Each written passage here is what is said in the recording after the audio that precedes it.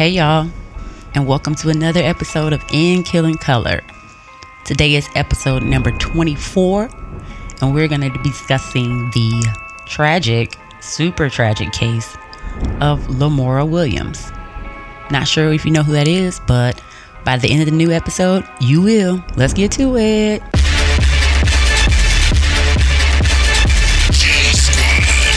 These are their stories.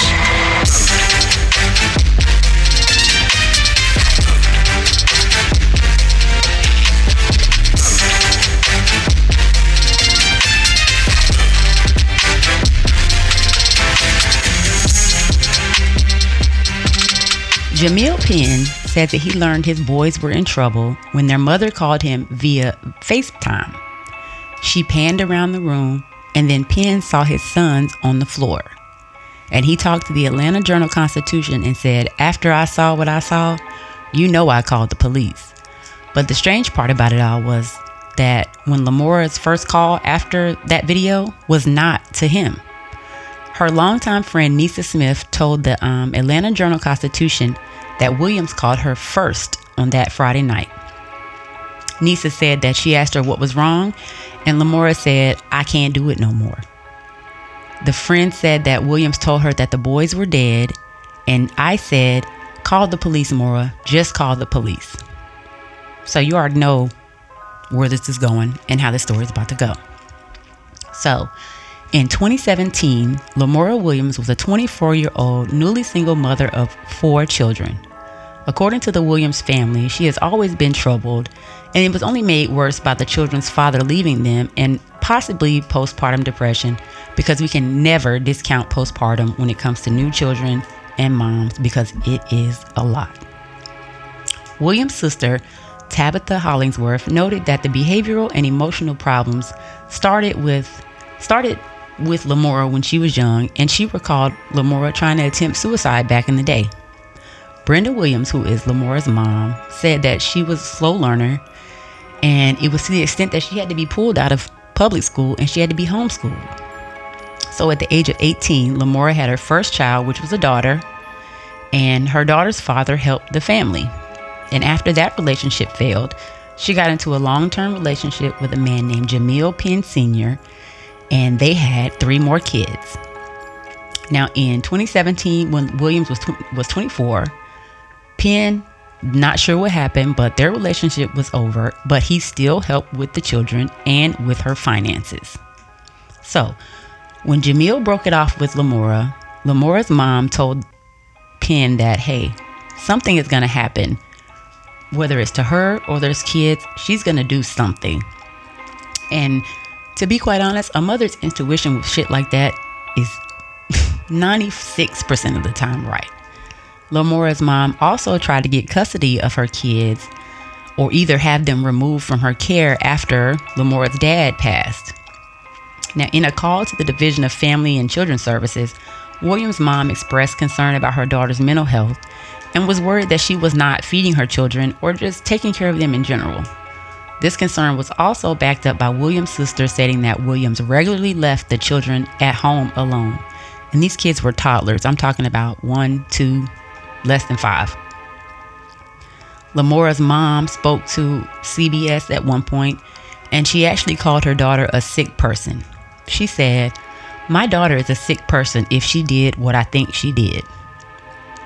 The mom wore dark sunglasses to hide her tears. She said Lamora wasn't right, and she's just never been right. So, on the evening of October the 13th, Williams' close friend Nisa Smith received a call where Lamora was in obvious distress. When Smith asked Williams what was wrong, Lamora simply said that she just couldn't do it anymore. She went on to tell Nisa that her 2 youngest children, 1-year-old Jakarta and 2-year-old Keontae, she went and told them that they were dead. Now, Nisa asked for Lamora to call the cops, like, please call the cops. But instead of Lamora calling the cops, she went and FaceTimed her baby's daddy. Now, during that call, she flashed around the room, whatever, and Jamal saw his kids on the floor, and he immediately hung up, called the cops.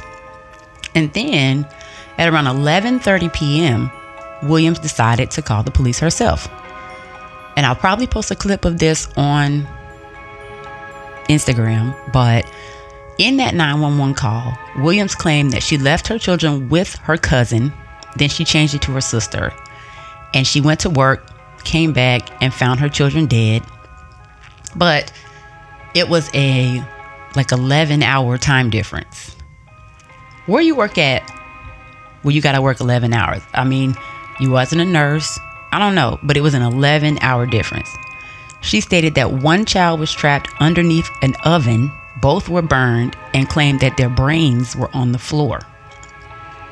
During that same 911 call, Williams was really pressed about not going to jail, because in the call she was like, hey, I want to call, but I don't want to get in trouble. Like, she literally just kept saying, I don't want to get in trouble. She would never give the address. It was more than 2 minutes and 20 seconds before she even told the dispatcher where she was. Now, she told them several times that she was at work and she had left her 3 sons with her cousin, who left them alone in an Oakland City West End apartment. And this is what she quoted. She said, oh, this is so serious. I'm so scared. I don't want to get locked up because I was at work. The dispatcher definitely tried to calm her down and promised to send help, but Williams just kept saying that it wasn't her fault. She didn't want to go to jail. So the police, the fire department, and the ambulance came to the scene, and the 2 youngest children's burned bodies were found. Williams' 3-year-old son, Jamil Penn Jr., was also found unharmed inside the residence. So there was a stove with 2 children under it and another 3-year-old off to the side. Like, I can't even imagine. Williams' first child, the daughter, she was with other family members during that time, so she was not there to witness this. And of course, the detectives did not believe her story, and she was promptly arrested. Now, in addition to the 6 murder charges, the mom was also indicted on a charge of making a false statement and 2 counts of aggravated assault and concealing a death. Lamora pleaded not guilty. Now, the medical examiner could not rule out that the boys had been strangled before being placed in the oven, but neither of the boys had broken bones or any blunt force trauma. And they were not burned according to the reports, but their bodies were damaged by the electrical oven. And they say that the thermal changes appear to be entirely from dry heat and changes from prolonged exposure to the heat. So they weren't burned, but they were heated. And it would take an extensive amount of time to get to this degree. So remember, it was an 11-hour span of time. Now, when the neighbors were interviewed, they said that the apartment smelled like death, which indicates that the bodies may have been there for a few days. So it's quite possible that Lamora had done this several days before and just decided to say something. So that is wild as hell. So a grand jury did indict Lamora on charges of murder, making a false statement, aggravated assault, and concealing a death. She was also charged with cruelty to her children, which was warranted because her 3-year-old son was there when his brothers died. Now, it was unclear if Lamora was found guilty, as at this point, there really is no updates on the trial, and her name does not appear in any of the Georgia Department Corrections inmates. Now, given the suspicions of her mental status, it's most likely that the court found her not competent to stand trial. If so, they may have admitted her to some type of psychiatric facility or a hospital or something like that. Now, her oldest daughter is with the family, but it was unclear how the mom just continued to have custody of these kids, given her unhinged condition, because her mom was constantly calling CPS. The dad was concerned. And that also shows a lack of empathy when it comes to CPS and some of these families, because if you're being called by the girl's mother multiple times and you're not even like checking, like, what are y'all doing? So let's flash back a little bit. So in 2014, Lamora's mental health began rapidly deteriorating when her dad passed, followed by a miscarriage and then the breakup of her and Jamil. Now, they did make a note that she more than likely did suffer with postpartum depression.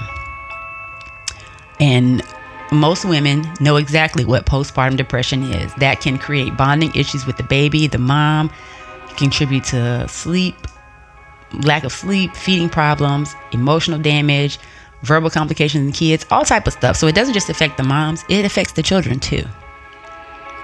Now, postpartum does affect 1 in 8 new moms, but the risk is significantly higher for new mothers of color. Notably, while Black women are more likely to have postpartum, they are less likely to receive help. And that's another issue, because a lot of us don't want to accept the fact that we just have something going on that we can't fix, because we're taught to be superwoman. We have to fix these things, and we don't get the help we need. And, you know, a lot of the factors contribute to why women of color don't get these helps, because it might be lifestyle, it might be finances, it might be living conditions, it might be lack of being able to even get to someone to get this help.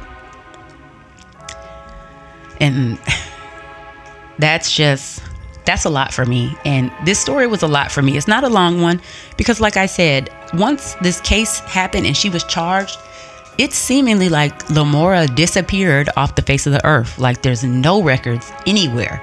So that's either telling me that she's been put into a mental situation, or, I mean, that can only be it, right? Because she's not still in jail, because there's no record of her being in jail at all. Because I've reached out, searched, there's no record. So to be quite honest, I'm trying to figure out, where is Lamora? Like, where's Lamora? What happened to her? What happened to her after the case? I'm hoping she's getting some type of help where she is. I just want to know, where's Lamora? Because in the pictures I saw of her, she looked very dejected. She looked sad. She looked, I won't say like, I don't know. It's a lot for me. Let's just rewind a little bit. Now, I know I'm all over the place, but y'all, like, this story was a little bit complicated to get through and build up. So it's saying that, according to some court records, the family lived in a 2-story brick home at one point. And for like previous years, police responded to the house between 15 and 30 times for domestic violence complaints, medical emergencies, and drug-related calls. So this possibly was when she was staying with Jamil. And one of her children actually told investigators that she wasn't taking care of them and gave a threat to call authorities. Like, instead, she kept them away from the police and she made them sleep outside in the shed. The child also told investigators that Williams let her kids eat frozen food, often in the bathroom when they didn't take a bath like they were supposed to. They said that their mom did not flush the toilet. The children were living in filth. And there's just a lot. I don't know. It was just a lot. This story was a lot. It's a short story, but you just never know what's going on with people, and you just kind of try to be sympathetic to it, because you never know. She had a rough life. She had disappointment after disappointment and kept having kids. Them two together is a cocktail for disaster. It really is. I hope she got the help she needed, though. So thank y'all for listening to this quick episode. Make sure you're following me on all social media: TikTok, Instagram, Facebook, Twitter, YouTube, at In Killing Color. All the research and writing was done by me. My theme song is by Remix Maniacs, and my production is by the Sweet Talkers Network. I will talk to y'all soon. Bye.